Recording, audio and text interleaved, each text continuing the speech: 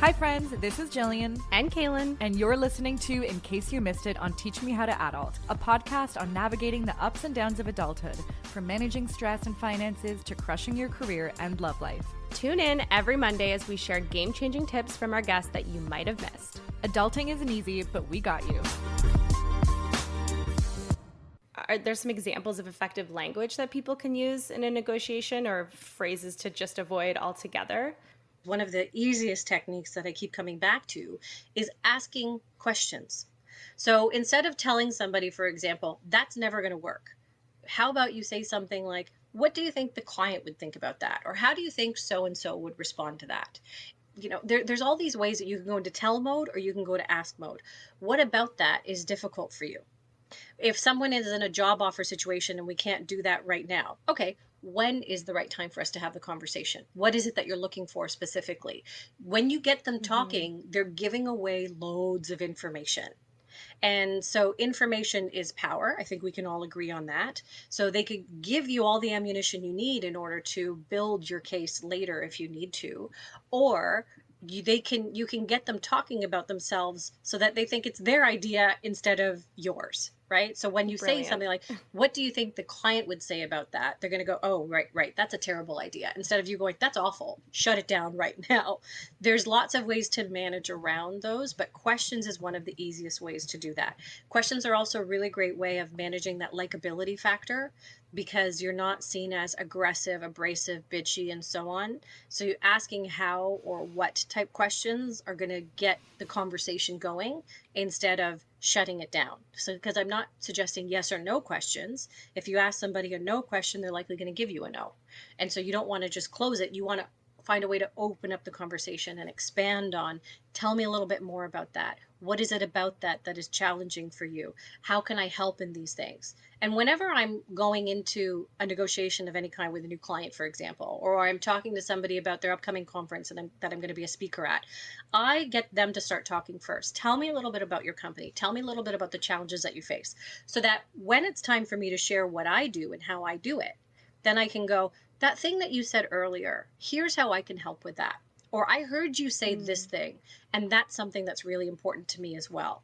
So if you can get them doing some talking, now you get to use their own words in your pitch or in your proposal or whatever it is. And it's very hard for them to say no, because it's a great little boost to their ego. In the back of their minds, they're going, oh, those words are familiar. That's something that I want to be doing.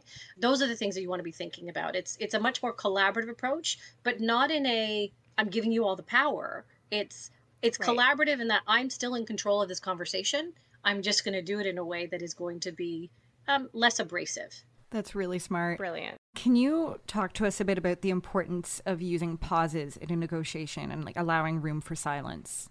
Yeah, absolutely. So when people get nervous, what happens when you are stressed is you go back to your caveman, cavewoman instincts. You have a physiological response to stress. Your heart starts to race a little bit faster. Your lungs start to take more shallow breaths. And all basically the energy leaves your brain and goes to your limbs. And that's what allows you to run like hell to get away from the saber-toothed tiger of our caveman and cavewoman predecessors. Even though we don't have those same physical threats, we have psychological threats. And so our bodies do exactly the same thing. So when that happens, we are tempted to just think and talk at the same time. And when that happens, it's a recipe for disaster. And so pausing has a couple of different effects. One, if you can just pause and take a breath, you will prevent yourself from that verbal diarrhea that will inevitably cause you more pain later. You'll prevent those moments that make you go, oh God, why did I do that? Why did I say that? This is what I should have said. Right? Everybody has those moments where they walk away and go, oh, why didn't I think of that at the moment? Because your brain was on overdrive. That's what's expected. So give it a chance to slow down. Pause so that you allow that rational thought to come back into your brain, first of all. So it gives you an opportunity to reframe things, to remind yourself of something that you practice, to think of your positive mantra, to take a calming breath, whatever it's going to take to bring you back into the rational zone that you need in order to function properly. There's a reason why my book title is Say Less, Get More. That say less is trivial to make sure that you don't talk yourself out of a deal and that you give everybody in the room enough space to actually get the information you need that's going to help you to close the deal. If you were to pause and go, That's an interesting question. Give me a second to think about that.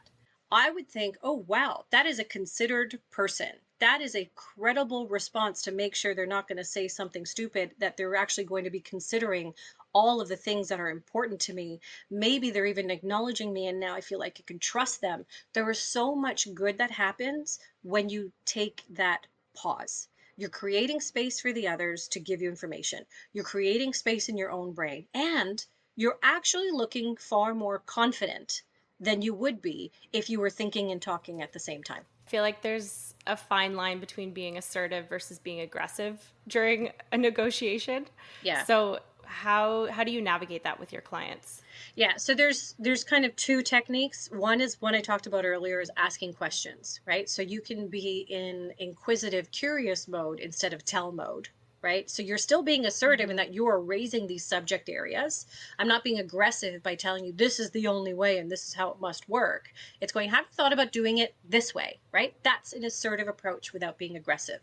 The other thing that you can do is to be more assertive is watch your language. So we tend to use soft language. We tend to use language that takes away from our messaging and makes us less assertive. So I think it's probably going to be somewhere around $1,000.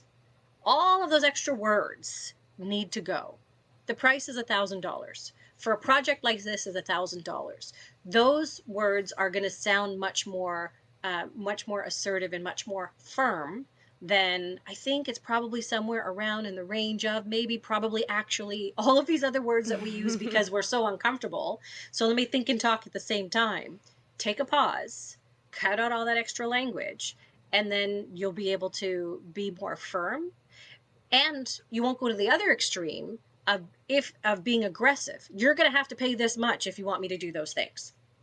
Right? So Right. That's again, say less, get more.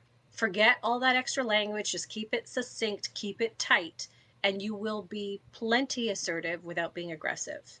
Aggressive is I'm being too emotional about it, I'm being threatening about it, I'm being demanding about it. So you want to be really careful of that, especially for women. Again, men are forgiven for being aggressive.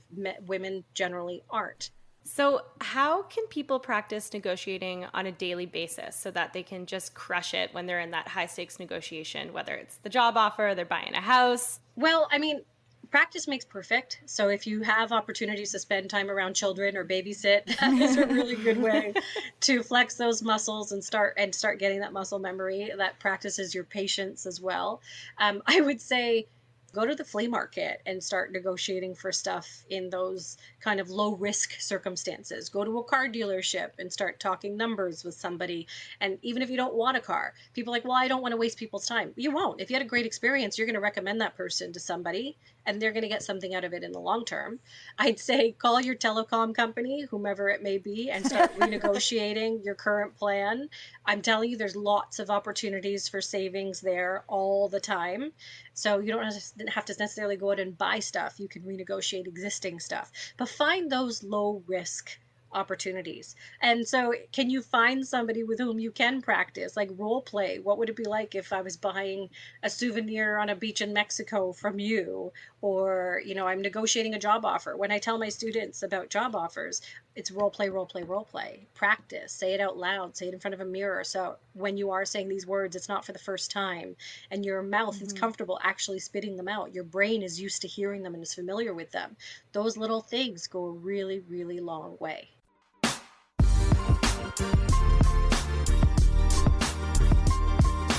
Thanks for starting your week with us. If you enjoyed today's In Case You Missed It, check out our show notes for the full episode. We would love it if you subscribed, left us a comment or a rating, and followed us on Instagram.